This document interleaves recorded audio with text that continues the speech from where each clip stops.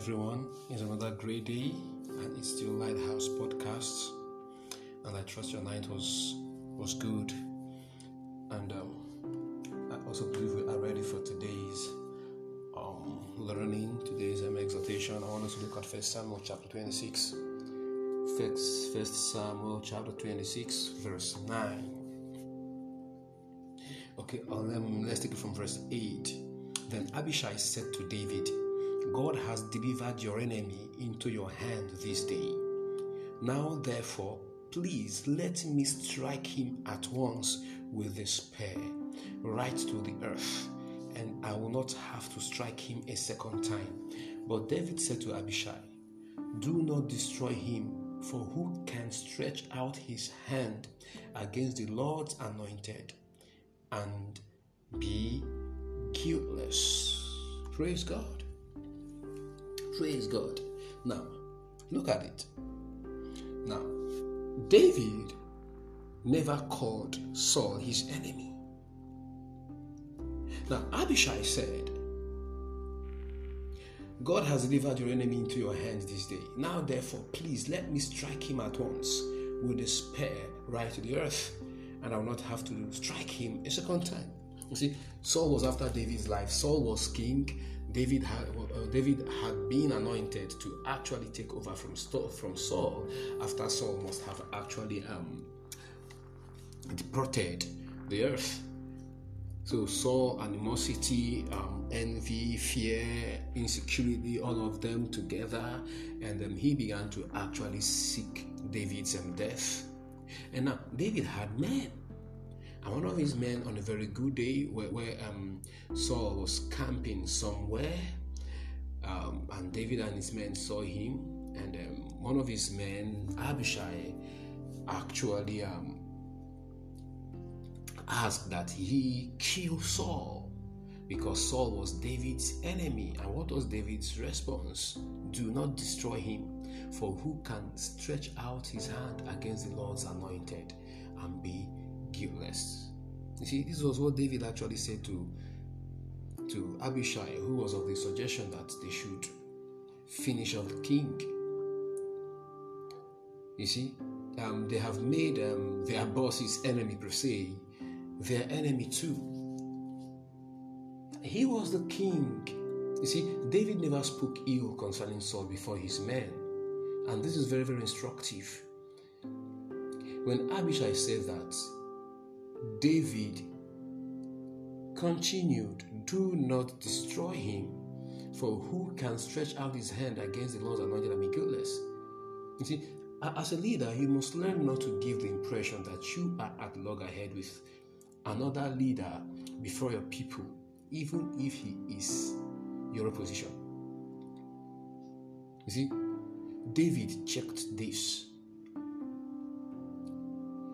His men were quite aware that Saul was after his life, yet all he did was run and not speak against the king. As a leader, you must lead by example, and your people should see it.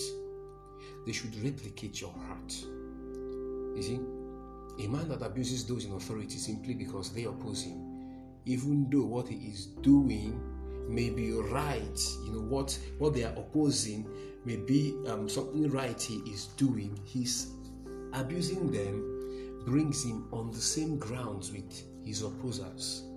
So we must teach our people honor and let them see it strongly in us. You see, what they don't see in us is what they would hardly emulate. You see the thing? So David never gave any impression that Saul was an enemy to him.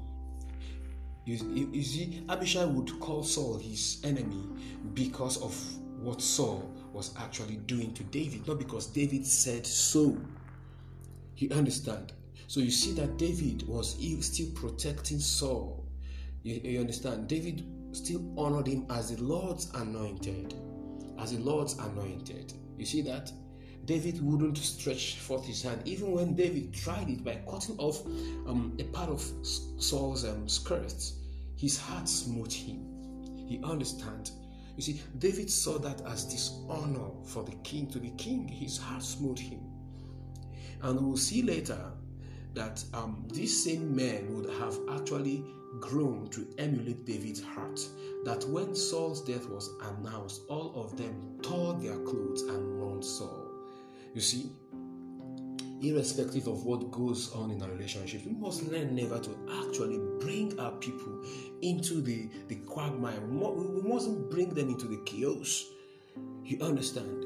We must teach our people to keep honor in their hearts for those who are in opposition to us, who are against us, those who have issues with us. We must teach them to keep honor in their hearts for them. You see, inheriting enemy is not of the Lord. Inheriting enemy is not of the Lord. You see, that is how we stretch offense. That is how we stretch offense, and it's not of the Lord. So we must learn to keep honor in our hearts for people, even if they are against those who lead us. And this is the culture of the Spirit, and it is an attitude that the Lord is pleased with. And I'm praying for us this morning that honor will be in our heart, that we will be free from all forms of animosity, all forms of offense and strife, and that forgiveness will be strong in our hearts, and the love of God will actually inspire, motivate, and move us, that we would not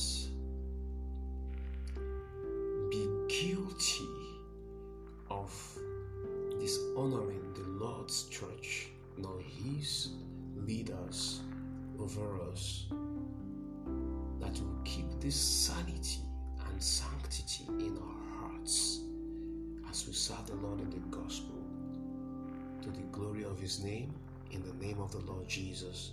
Amen. God bless you. It is still me, Pastor Chooks, Pastor Lightway Equipping Network, Owerri, Imo State, Nigeria. Keep sharing, keep listening, and keep following, and do enjoy your day.